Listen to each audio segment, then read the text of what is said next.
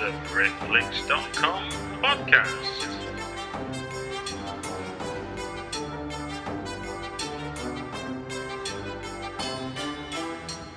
It's the Britflicks.com podcast. Welcome to another Britflicks.com podcast. Today I've got with me Josh Saco, or aka Cigarette Burns. Hello, Josh. Hello. And how are you this fine evening? I'm lovely. Having had a wonderful dinner, I'm fine. Yes. Yeah, not every interviewee gets that treatment, but yes, I do like to treat friends to a little bit of nosh if they come over to the house. So what are we sitting down here with the microphones for? What have we come to discuss? I'm putting on a Pete Walker retrospective season at the Barbican called House of Walker, which is sort of highlighting. And when's that taking place? November. It's every Saturday in November, so it's November 1st, 8th, 15th, 22nd, and 29th. Well done there. Well done on your maths. It's at 4 p.m. Every Saturday. Yeah. So you can travel in from wherever you are and get home at a reasonable time, or spend the evening in the lovely London. So what films of his are going to be shown as part of this season? We've got The Comeback. Mm-hmm. They're not quite in an order per se. Yeah. They are, but they're not. We've got The Comeback, House of Whipcord, Cool It Carol, House of Mortal Sin, and Frightmare, of course. Okay. Not in that actual order because I said it backwards. Okay. Wrong. So, in terms of what do you want to take us through each film and give us a synopsis of what they are, and as an event, what's going to be happening as part of showing that film? Yeah. So the Comeback is the first one, and that's I'm going to be introducing that, and that's sort of it's about this really horrible rock and roll star he's not horrible. It's just his character isn't horrible either. Just kind of, it's kind of like Barry Manilow. Really? Yeah, but he's billed as a rock and roll star. I don't know. It's pretty awful. He is. The rest of the film's great. But anyway, I think it was. Well, I won't get into that. Anyway, the Comeback is kind of. He comes back from a period away. He's just getting over his relationship, the end of his relationship. His manager wants him to get back on board with recording and promoting this album, and he doesn't really want to do that, and he just kind of needs some quiet time. But unbeknownst to him, his wife has been murdered in his house. Oh no. But he's got, like, as with most of Walker's films, they all kind of seem to, well, certainly within this, revolve around a house. So he's spending some time away at this kind of like retreat to kind of get his head together and put stuff on, and meanwhile all these weird goings on are happening. People are dying, getting killed, and it's basically kind of Walker's giallo, I guess. Okay. Yeah, so it's a British giallo. I mean, there aren't, I'm trying to think, because I kind of want to do a side season of like non-Italian giallos. Okay. And this would fall into that. Okay. So what else? If we can talk about House of Mortal Sin. Yeah, House of Mortal Sin will have David McGillivray, who worked with Pete Walker on 3 or 4 different films as his writer. Yeah. So McGillivray wrote House of Mortal Sin, as well as Frightmare and House of Whipcord. So McGillivray will come down and be having a chat with Kim Newman for Mortal Sin, which is about a priest who just is basically completely corrupt and has fallen God about. forbid they exist. Yeah, fallen about as far from the pious post as he possibly can, and is leching after a woman while he's locked his decrepit mother in the attic. And wow. Yeah, but I mean, that's sort of the thing with Walker, is he finds these really horrible situations and just makes them the situations that you can't necessarily relate to, but you can identify as happening in the world around you, and then which is then followed by Cool It Carol, which will be introduced by Matthew Sweet. Cool It Carol is sort of one Who's of Matthew Sweet? Matthew Sweet's a writer and broadcaster. Okay. And he, Cool It Carol is this fantastic sort of nasty sexploitation film starring Robin Asquith about this sort of home county's little, know-nothing couple who come to London to make it big, and Asquith's kind of like, real jack the lad, like, and you quite quickly realize that he knows absolutely fuck all, and he just kind of wants to get it on with Carol and prove how great he is. But she's kind of more with it and comes into town and gets a bit mixed up in like the sex scene in London, and slowly that becomes their main source of income as they fall into this seedy, disgusting little spiral of sex and awkwardness. Right. And then we'll have the House of Whipcord, where Pete Walker will be down with Jonathan Rigby. And Who's Jonathan Rigby? Jonathan Rigby again is he's an actor, speaker, writer. Okay. All around really good chap. Okay, cool. And what do we think House of Whipcord's about then? House of Whipcord's kind of about this girl who gets sucked into this weird world of the past, where she's again tricked into going into this house, which ends up being kind of, I guess, a correctional facility for women that's run by this like retired old blind judge, and his wife, who's sort of the matron, like sadistic Ilsa Warden, who creates random punishment. Like, he punishes them, she executes the punishments, but she sort of sets up all the girls for this. And again, it's back to this kind of this incredibly seedy underbelly of nastiness that Walker has, this kind of questioning of authority figures and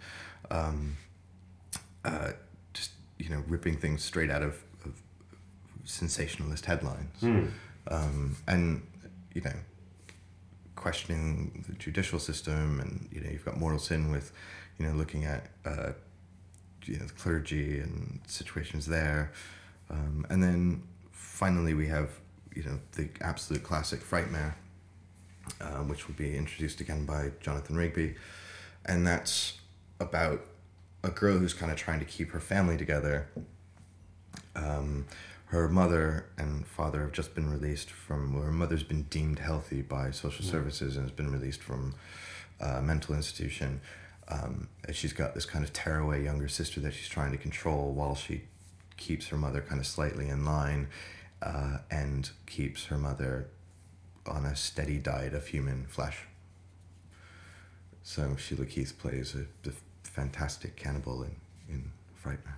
So, I mean, the obvious question is, why do a retrospective season on Pete Walker? What is it about his work that you think that deserves this kind of attention? Well, I think, between, I think 68 and 77, 68, 67, it's 11 years. So maybe 67 to 78. Yeah. He did 16 films. Really? Yeah. Wow, so he was prolific. Yeah, I mean, he just went fucking hell for leather, was just like whack, whack, whack, whack, whack. Obviously he came back for House of Long Shadows in 83, which was kind of the only film that he didn't, which was another amazing thing. Here's a guy who, in the course of these 11 years, he directed and produced, and he definitely has a hand in, penning a lot of this stuff. Right. Which isn't to take any credit for anybody else, but, he worked with a lot of the same cast and crew throughout. Right. So Come Back and Cool It Carol are written by the same person. Mortal Sin and Whipcord and Frightmare are written by the same person. So it's you know, and he's always got the same people around him. He's kind of controlling this little Pete Walker machine that's charging forward, and they're all, you know, self-financed, famously, much like, is it Roger Corman who swears he never lost a dime on any of his films? Pete Walker says, I never lost a penny on any of my films. So these were hitting the cinemas in the 70s? Yeah. They were, you know, they were running through Soho, and, you know, in the early days he was doing sexploitation, more straight sexploitation. He moved on to kind of Man of Violence, which I guess kind of eases us, you know, 71 Man of Violence, early 71 maybe, 70, which came out recently on BFI. Okay. Flip side, worth seeing. That sort of kind of paves the way for, not paves the way, but it's an early British gangster flick. And then he went on to Die Screaming Marianne, which is more of a straight thriller. Yeah. And then he kind of really gets his feet under the table with what he terms as his terror films, because they are more terror. I mean, there's no supernatural elements in any of them. Yeah. They're all kind of terrifying things that are happening that are being done by human beings because they're corrupt in some way. Yeah. And, you know, I like to say that it's like, you know, he's overly sensationalistic. He's you know, he's ripping the films from like Daily Mail headlines. Right. That is what it is. You know, he's going, right, like with Cool at Carol, don't go to London. If you go to London, you'll get sucked into the sex scene. If you're a young girl, next thing you know, you'll be shagging 5 guys, and, you know, and you'll be doing porn and loops and stuff like that. So, you know, and it's sort of like, you know, and here's the scary priest who, you know, is you know, feeling up all the girls, and, you know, the whole way through all of these films, you kind of see that sensationalistic kind of nastiness. And, you know, I mean, Britain had this massive output during the 70s that we just completely, you know, overlook. Whether it's we're busy looking at Europe or we're looking at America. But I think there's a little bit of embarrassment about calling this a British cultural product. I think there's a lot of people that don't like to admit, because it's not like you say, if he's ripping culturally the headlines that would have come off the Daily Mail. It's interesting that nothing's changed in a sense. They're not. I mean, these films are so relevant now. Yeah. Like in Cool at Carol, and you know, I'm not gonna say that this could happen or has happened, but there's an interesting scene where Carol is, just a real quick one, but where Carol is dressed up as a schoolgirl while she's a prostitute in the Houses of Parliament. And you're like, yeah, you know, this still resonates now. Yeah. You know, of course something like that would never happen. God, I can't imagine it. No. But, you know, so, and just, I think, so why now? Like, you know, I mean, it's, to be really fatalistic about it, these people are alive, they're here, you know, and we're losing kind of every single day somebody posts another RIP on Facebook, and, you know, about some great that we've lost. And, you know, I know that Walker himself just, you know, kind of feels like this is a thing I did, and that's cool, and that was fun. I do other stuff now. Yeah. You know? But, you know, there's no reason not to kind of look back and say, okay, well, you know, the US has, say, Carpenter or Craven or whatever. It's like, well, Britain had this guy, you know, who, unlike a lot of other people who were maybe caught up in studio machines, be it Hammer or Tygon or whatever, that these things were, you know, or Amicus, these were beasts that were controlled by, you know, producers and stuff. And Walker went, no, you know, I'm just going to do my own thing, you know. And he what was his background before coming into cinema then? He did a lot of loops work. So his background, he got his start doing, you know, 8mm porn loops. Okay. And selling them on to private screening stuff and Soho. And so he had his, you know, he was there, but he didn't, you know, it wasn't until Frightmare, which was quite late, was one of his later films, 74 maybe. Somebody will tell me I'm wrong on that. But it wasn't until like kind of, he'd already been doing several of these that he got on board with Tony Tenser, who had done all the Tygon stuff. Yeah. And so Tygon wrapped up, and him and Tenser kind of had a chat and whatever. And so Tenser said, look, Tenser again was sort of one of those people who was quite hands-on with his productions, but felt that Walker knew what he was doing enough that he was like, all right, I'll exec this, but I'm not gonna get too involved. Yeah. So he let kind of, that's sort of the first time that Walker started to work with somebody else. And then later on, he was brought back in 83 with Cannon, got him to do House of Long Shadows, which is an incredibly bizarre film. It's really strange. It's quite hypnotic because you've got was it Christopher Lee, Vincent Price, Peter Cushing, Sheila Keith, and John Carradine. I'll take your word for it. John Carradine, yeah. All in kind of like the same room together, acting together, which is amazing. Yeah. To see these three greats of horror cinema, four greats of horror cinema, kind of all together. But it's still a really odd film, and it opens up with our hero kind of driving in a car, going, "Do I really have to do this again?" Which you kind of wonder, is that 5 years from the last time Walker made a film, he's back working with somebody else, and the opening line of the film is our guy going, "Do I need to do this again?" And like, all right, well, let's see where this goes. But I think he's someone I think we should look at, and his films remain relevant. I think they got caught up in that period where people just sort of were assuming that these films were made for idiots, and nobody ever really respected the. Well, I would add idiots and I would add perverts. Yeah, definitely. Yeah, and it was interesting because it was a long time before from hearing about the films to, and I've only seen 3 of them, is that they're not nearly as smutty as I imagined they were going to be. They, like you said, you used the word terrifying before.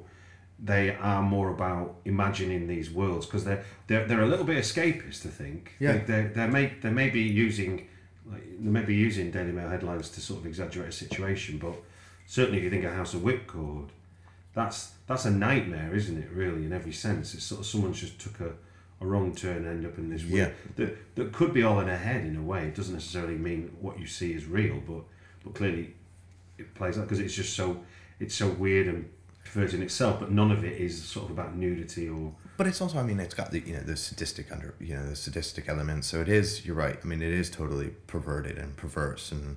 But it's having a go at it's saying something about the British establishment. That's certainly something he said before, isn't it? Yeah. So he's always having a go because basically Walker is just a big joker.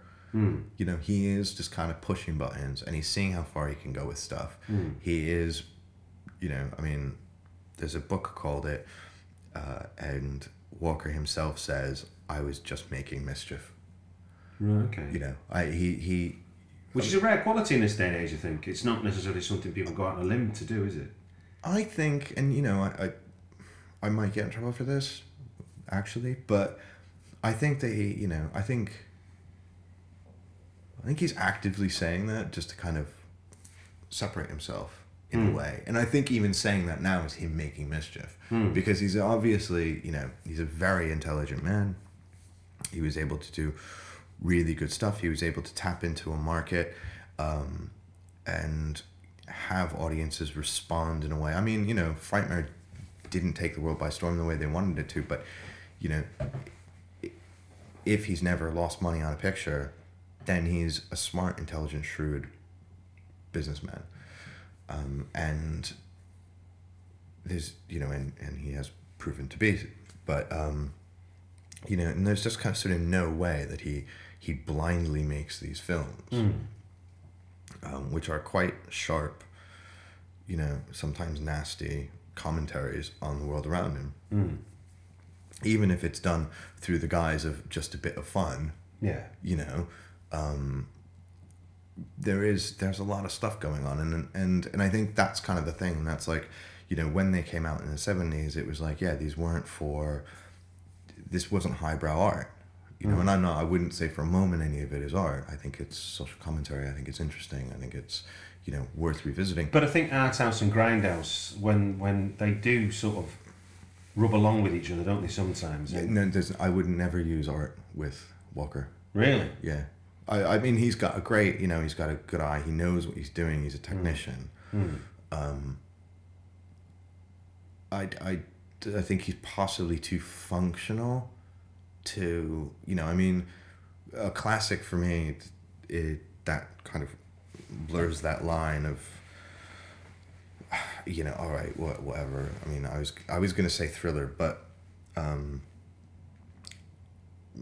the art films, you know, whether they're Argento at its best or whatever, I don't really think that's art, but I don't mean necessarily to sort of think of this as like it's picking up the baton where, you know, French New Wave left off or anything. All I mean is that here we are in 2014, 40 years on, and it has a value as a piece of work, whereas at the time it would have just been written off as exploitation cinema. Yeah. And what I mean is because it stood alone as being part of a British there hasn't been a lot of copyists, has there? There weren't a lot at the time. He didn't have copyists in the same way that you could go with Confessions. You would have had the other output, say what Sullivan was putting out as like more close-up porn and stuff.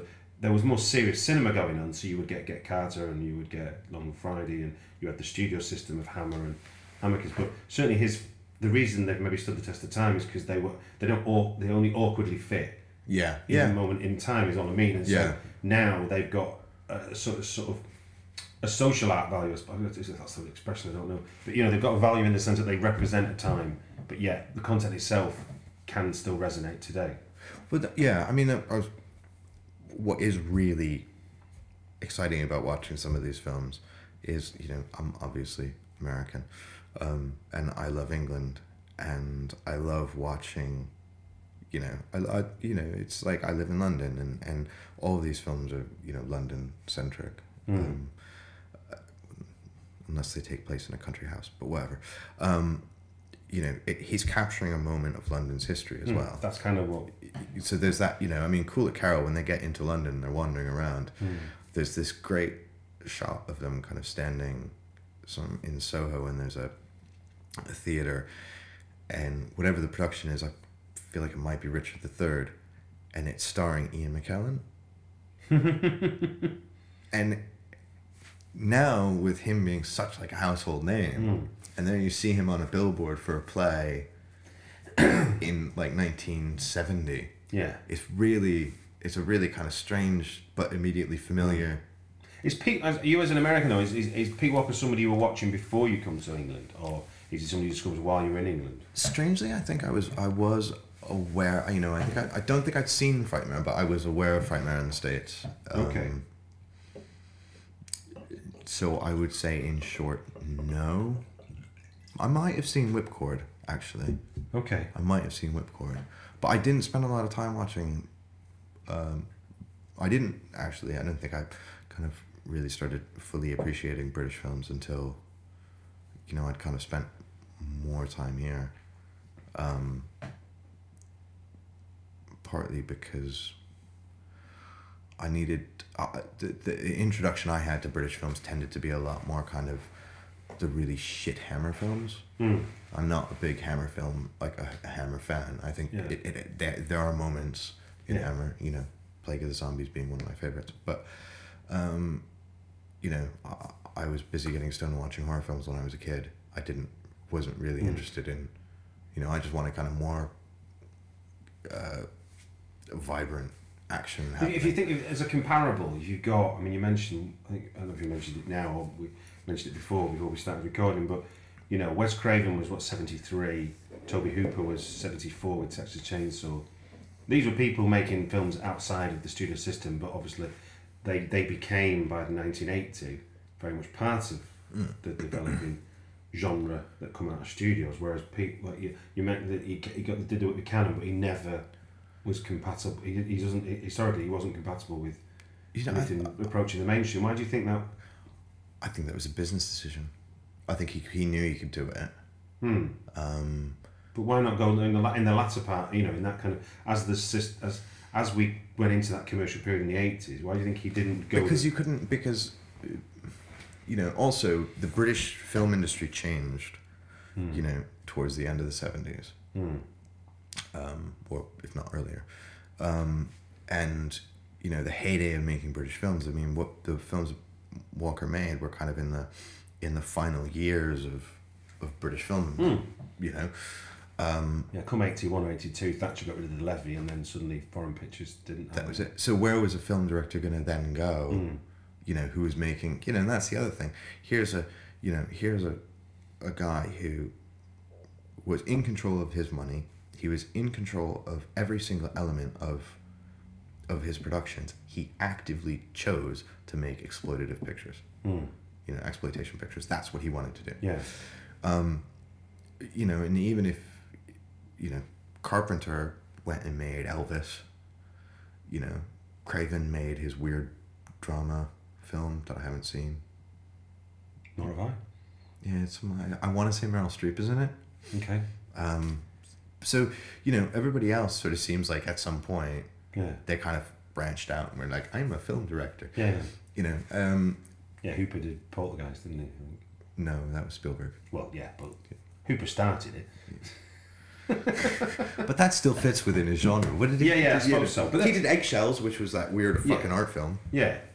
But I suppose, then that's the other thing about fitting in, because historically now exploitation cinema sits with genres, and therefore it butts up closer to a horror fan audience than it does anything else. It certainly doesn't.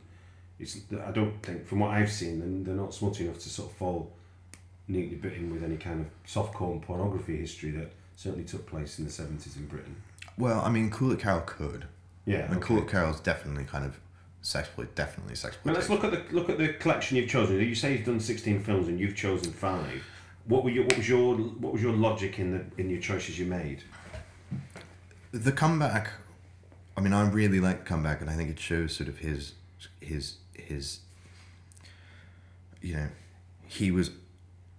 he made that film and he was aware of what was happening on the continent. Yeah. He knew what was happening in Italy.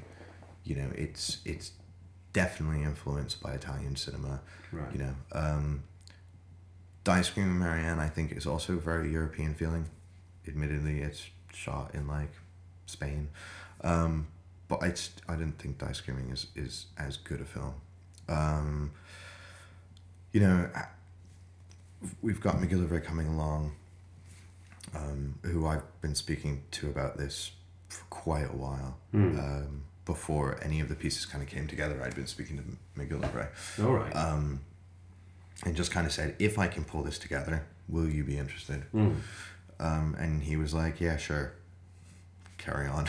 Yeah. So, when I finally sent him the email, I was like, look, I've got Pete Walker at the Barbican. You still interested? He was like, good God, well done. So, Can we talk anything about that? How did you? Because you with Cigarette Burns, people who don't know, put on stuff yourself under that name. You put on, and generally it's 16mm prints of stuff, isn't it? Or is that your rule of thumb? Or I try to focus on. And this would be a completely separate podcast. I focus on film. Right. Is my primary focus. Mm-hmm. And because I think it's really important for film to still be screened, and so I work with I've screened at the Duke of York's in Brighton, organized screenings in all over the UK, and specifically in London, the ICA, Prince Charles, the Rio. So I kind of pop around wherever there's a screen. The 16mm stuff sort of came along through the fact that I collect film. Okay. And, when I'm working within a cinema environment, there are restrictions on what I can show. Not really what I can show, but there are expectations made of you know, on a financial end. So commercial. Yeah. You can't show this because it won't get an audience. So Yeah. To speak. Okay. But if I've got my 16mm projector and I pop along to a venue with my 16mm projector, all those are on my head. You know, those commercial failures are on my head. Okay. You know, it's my responsibility to lose money, and it's only me that loses the money. And aside from my... It's a fairly noble ambition. Yeah, but aside from my pride, there's nothing else at risk there. Yeah. You know? Whereas Prince Charles obviously needs to justify the staff at the front desk and everything. Exactly. Yeah. So the 16mm stuff really kind of came out of me wanting to just kind of go, do you know what, people, there are loads of good films that I own that you should come and watch. And, you know, it's a noble effort of mine. So anyway, that's sort of what Cigar Burns does. And if you don't already subscribe to Britflix, just sign up for free at iTunes and you'll get the next episode right after we launch it. Or follow at Britflix on Twitter for links to the podcast to stream from the website directly. Thank you. How did a Pete Walker season come about? What was the process for you to get that on at the Barbican? well, I pitched this other season that I was working on, and that wasn't going to fit in due to scheduling issues with them. And that particularly needed to be in a chunk. It had to run back to back. It needed to be a 2-day thing. Right, I've got you. Connected. Otherwise, it just wasn't going to work. And so they were like, all right, well, we really like what you're doing, like to work with you, why don't you come up with something that we can maybe spread out over a longer period of time? And I sort of felt that this, again, as I said, I'd been talking, I'd been wanting to do a Pete Walker thing for quite a while. I knew that McGillivray had already kind of tentatively agreed, I had connections to Pete Walker, so I could pitch it to him. And I was like, well, I could probably put together a Pete Walker retrospective if you think that suits the Barbican. No, I didn't say it like that. I said, you know what you need? You need some 70s British grot to go with the Barbican. With that lovely brutalist building. That's what you need.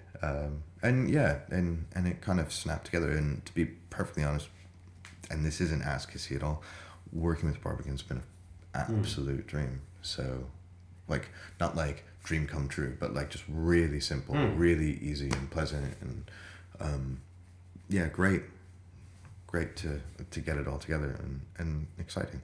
And how was so you said you had connections to Pete Walker. Does that mean you knew him, or you had to say, look, Pete, I've secured these screenings. Would you be able to attend any of it? It was a bit like that. Okay. Yeah. And how does he feel? Because if you, like you say, as a kind of almost like companion piece in Europe of Roger Corman, how does he feel now, sort of 40 years on? Here's somebody comes along and says, look, we're gonna go to some British institution that's. I think he thinks it's kind of funny. He did in 2009.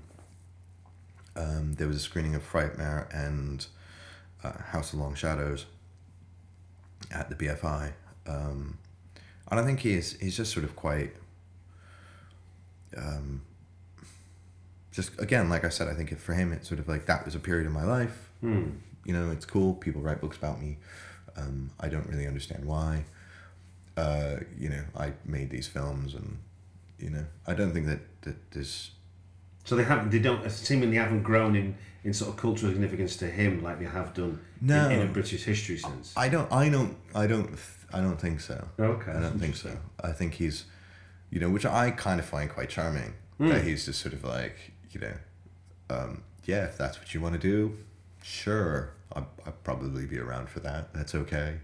Kind of like, and you're like, you are getting a retrospective at the Barbican. I thought that would kind of, get me a really happy, excitable man. But, this is true to where the films come from, I suppose, in a way. I mean, it's kind of, he's taking part, but it's not necessarily. He's, and all of my correspondence with him, again, he's been, really lovely and keen. It's just, I think he's a focused person, and I think he is slightly bewildered by, not bewildered because that would imply that he's keenly aware, but kind of like, this is a bit silly, isn't it? Really? I mean, these were films I made 40 years ago. Yeah. You know. Yeah, you're right, because it's without trying to say it. The minute you put the Barbican logo at the top of the poster, you're attaching some importance to it that when it's just in this DVD racks of FOP, it doesn't have. Yeah. It's elevated because there's been a lot of trash cinema made, and certainly the 70s had its fair share. And certainly British cinema output in the 70s had a lot of extra special trash that got pumped out as well. Yeah. And it's interesting that this is stuff that survived, and there's still a reason to go back to it. I mean, I would, I think there's loads of fun stuff in the 70s that Britain put out, but I don't mean to denigrate it. No. His is kind of a cream, whether he thinks it or not. That's risen to the top. And once the DVD retrospective box set started coming out, he was a prominent one that collectors were banging on and happy to see on DVD. And has it made it to Blu-ray yet? It's on Blu-ray in the States on Redemption, which are all region 1 or B or whatever the kids use now, and they're slowly coming out quite quietly on Odeon. Odeon put out, much like Network, put on loads of really great British stuff. Just they don't bother to tell anybody about it. Like, it's the weirdest thing. Do you see any evidence in British or American or European filmmakers of today of Pete Walker's influence? Do you see it anywhere? Is there anywhere you can? Yeah. I mean, where do you see his influence then? I think he influenced. I mean, I don't know how, Frightmare made it. Frightmare did make it to the States. Okay. What, as a cinema release? Yeah. Okay. Comeback made it to the States. Cooley Carroll made it to the States. Thinking about it, I think most of his films got distribution in the States. Mm-hmm. And they played the grindhouses over there. Mm-hmm. He brought gore to the screen in a way. He did set piece murders. Mm-hmm. He did that, English language set piece murders in, the early mid-70s, which predominantly were being done by Italians. The set piece murders were done by Italians. Mm-hmm. He went and started doing them in English, and Americans prefer to understand the film without too much fucking work. Yeah. So they'll watch an English language film. Mm-hmm.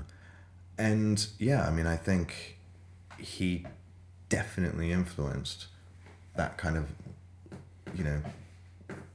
upping the ante on the gore. Which isn't to say, stuff like, obviously, because I just finished the Last House on the Left screenings, that Last House on the Left and Texas Chainsaw are both hugely important.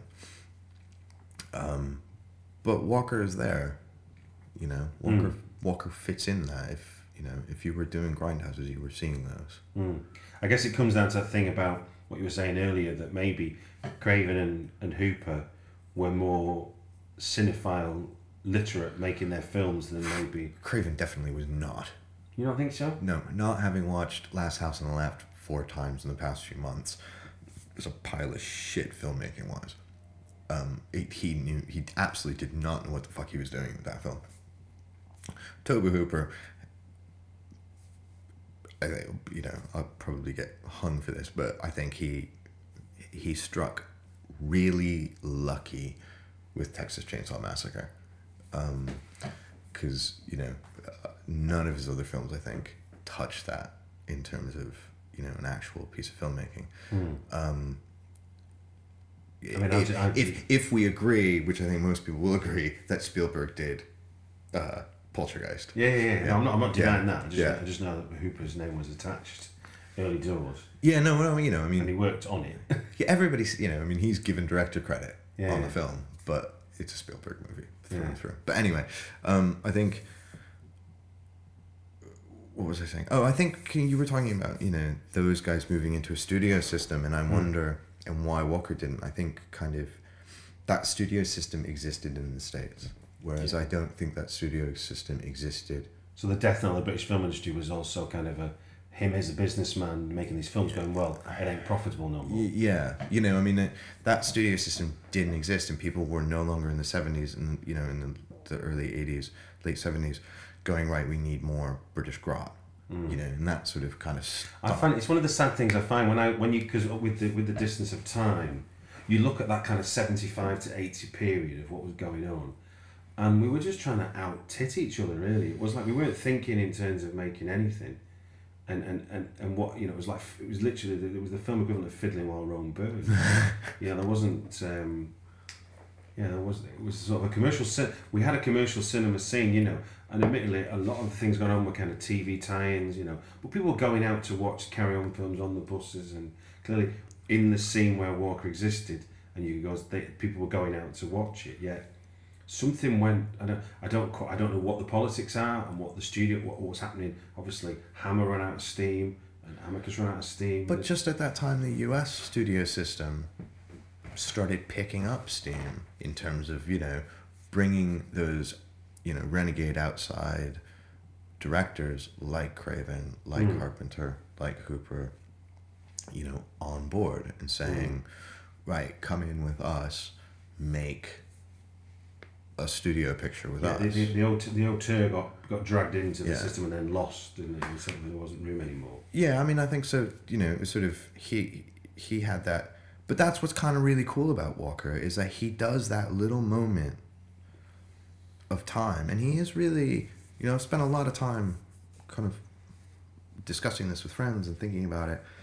And you had Freddie Francis, you had Norman J. Warren, and stuff like that. But in terms of people who were working outside of the studio industry and really knocking stuff out, he's the only kind of director that did that. And laid it out and went, this is what I'm doing, I'm sticking by this, and for right or wrong, and I think Freddie Francis did some amazing stuff, but the majority of the stuff that he did was there's once you get stuck within that British Hammer kind of thing, you're not really making, I don't think you're really making your own films in the same way as Legend of the Hell House is John Ho's film, which is absolutely amazing.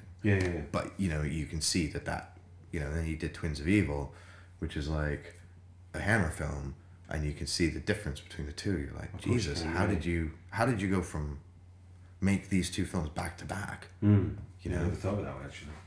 And that's because one's within this crazy studio system that's going, this is how you do it. I mean, So are you presumably with the way these are being shot on film?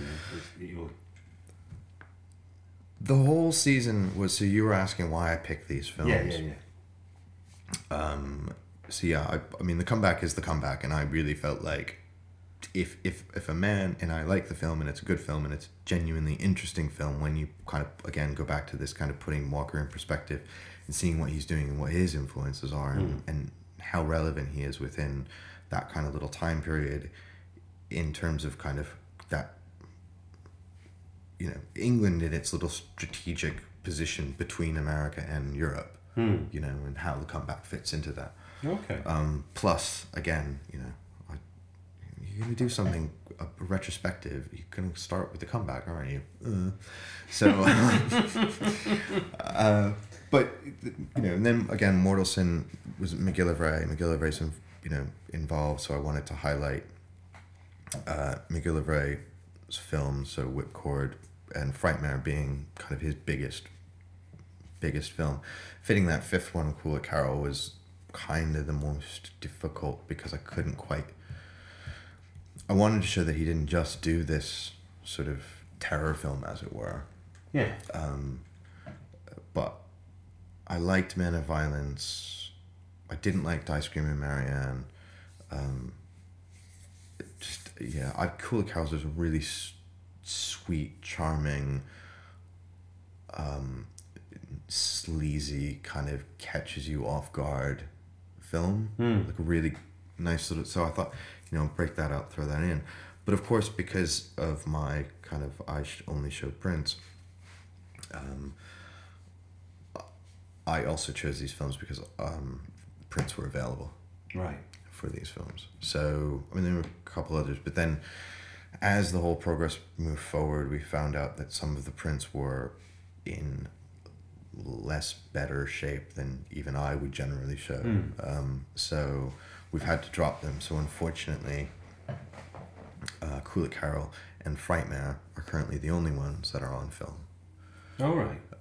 The other ones are new HD transfers. Yeah. And but it's interesting that the Barbican is geared for both, though. Then I suppose. Yeah, I mean, and again, the Barbicans have been really, really, really supportive about getting the films in, doing it on film. I will say with some degree of certainty that this is gonna be the last time you'll see Frightmare or Cool It Carol on film. Probably forever. Yeah. Okay, well there you go. There's one for that. I mean, for the purists, if they're going to get out for anything, that's that's kind of the comeback was almost on film, and that fell away at the last second.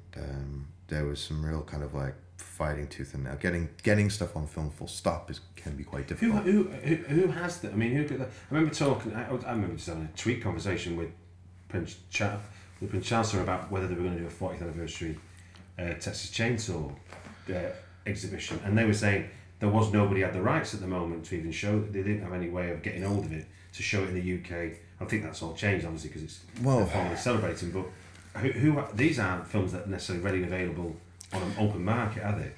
Because Pete Walker is Pete Walker, he owns all. He so it's down to hit. It's in his hands. Which is part of the reason I knew the season could work, because of course, yes. Because I kind of knew that we've got umpteen different stakeholders going. That Walker owned all the rights, and B, and finding rights for films is like really, really difficult sometimes.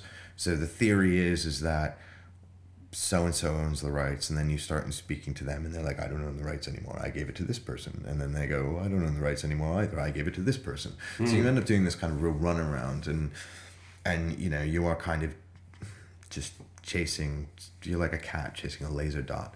And hopefully, the human turns off the light at some point, because you just go forever. And that's, so I was under the impression that Walker owned the rights.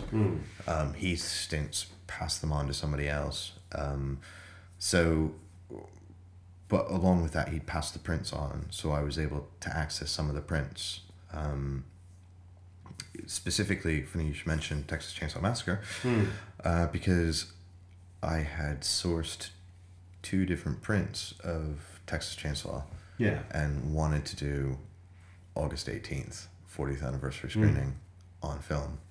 Unfortunately, in advance of the 4K restoration, they've kind of put a foreseeable stop on any 35mm or 16 screenings. Well, that explains the conversation now with Prince Charles, really, I suppose, if that's the kind of big release, isn't it? So they've kind of, a lot of the time studios will say, in advance of X, we're not going to show, because we've got this HD out, we've spent all the money in that, we think that's really important. It's like a band being at a festival, isn't it? You're not allowed to play any gigs in the foreseeable near future. Which is fine, but, I don't really have any interest in showing Texas Chainsaw Massacre on any other day other than the 40th anniversary on August 18th. Fair play. do you see with sort of working with places like the Barbican, do you see this? Let's fast forward and say this has been a success, and you've got people coming out to watch this kind of film. Does this open up conversations then with the Barbican to look at other aspects of that kind of cinema grot that existed over the 70s that's worth a kind of reappraisal? I think that because I agree. I think it would. I mean, one of my favourite exhibitions at the Barbican, was full stop, was they did a retrospective of punk, which wasn't necessarily pointing out the whys and wherefores. It had things like they recreated the Genesis Peerage exhibition that was at the ICA. Oh, wow. Plus, they filled the wall with all the headlines that it created. So to me, that was kind of like that's real pop culture history as far as I'm concerned. Because I wasn't there, but I knew the mythology about it. Then to be confronted with it, and you go a bit like what we started earlier in this conversation. You read what the reaction was, and you go, "We haven't moved on." No. You present somebody with something they don't understand, and they immediately go, "Heretic," just like it's the Witchfinder General over again, but except we're talking about a picture of a nude person or a shouty song. And it's really interesting that there's we still in this day and age have a reaction to popular culture that is, we don't understand it, therefore it's wrong, and we don't want it. If you don't already subscribe to Britflix, just sign up for free at iTunes and you'll get the next episode right after we launch it. Or follow @Britflix on Twitter for links to the podcast to stream from the website directly. Thank you. What I would say about Barbican is that they've been putting on a lot of really interesting shows. And if you look at their cinema programming, they're starting to reach out, which I think this fits into that. They're starting to put on more interesting programming choices. You know, they did the digital evolution thing.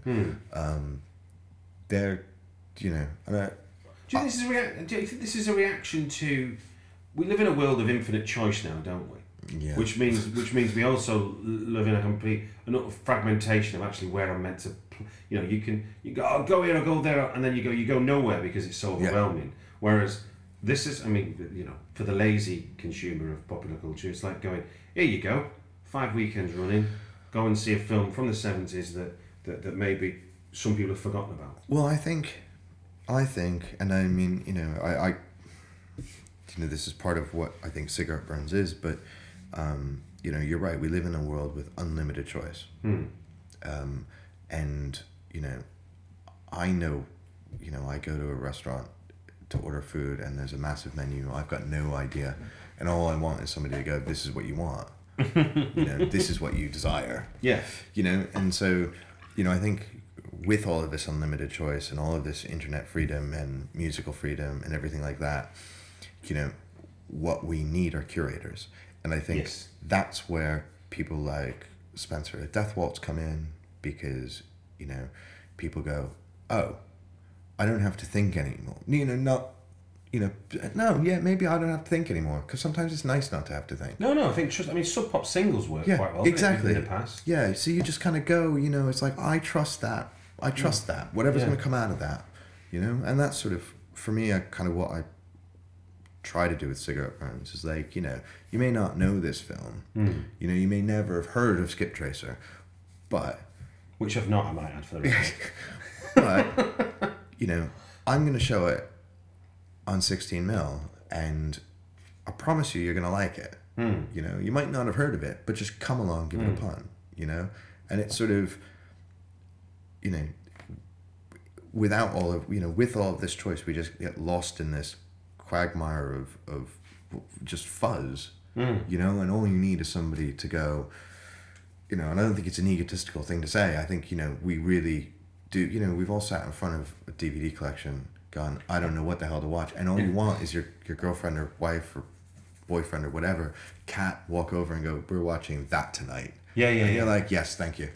Well, no, I mean, a guy I'm working with making a film, he's started his own independent distribution called Super Kino. And his offer is, you pay £45 a year, and 4 times a year you'll get a new DVD in a beautiful little package that has been found at an obscure film festival that won't get released in this country properly. It's limited to 500, or you can pay £25 and get it unlimited on VOD, or £10 a year and go and see each film once.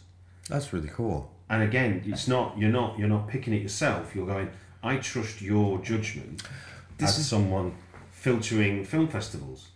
It's completely, I think that's sort of, you know, and if it's what was ATP doing?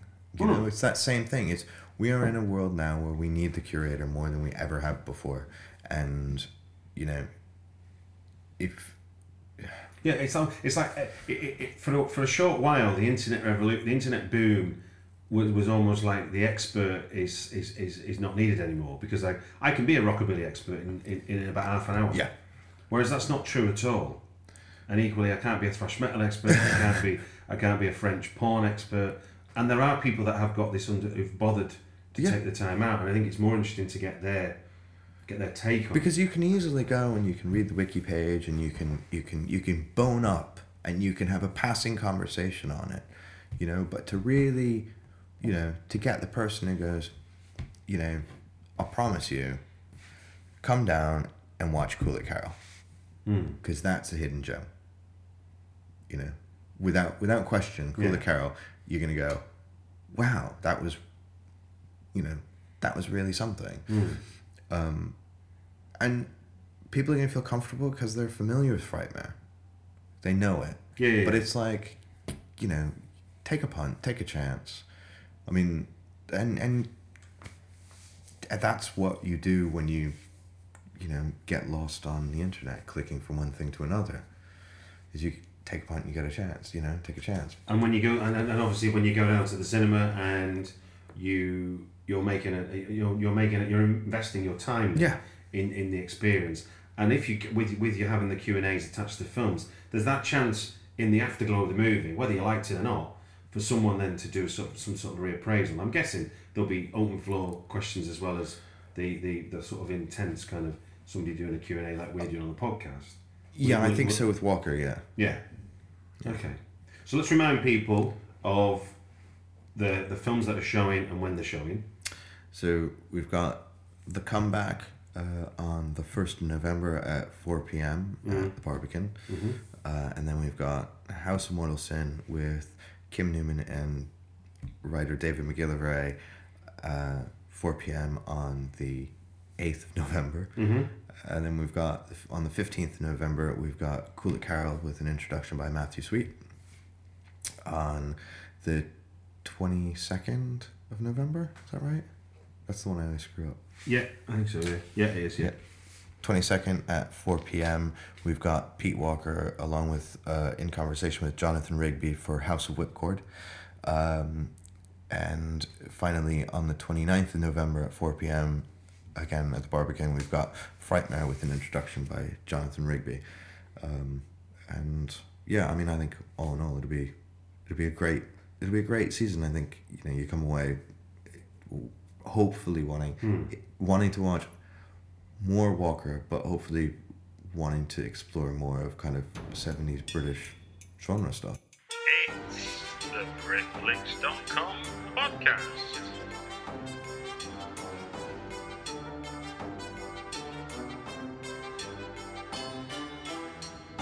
It's the BritFlix.com podcast.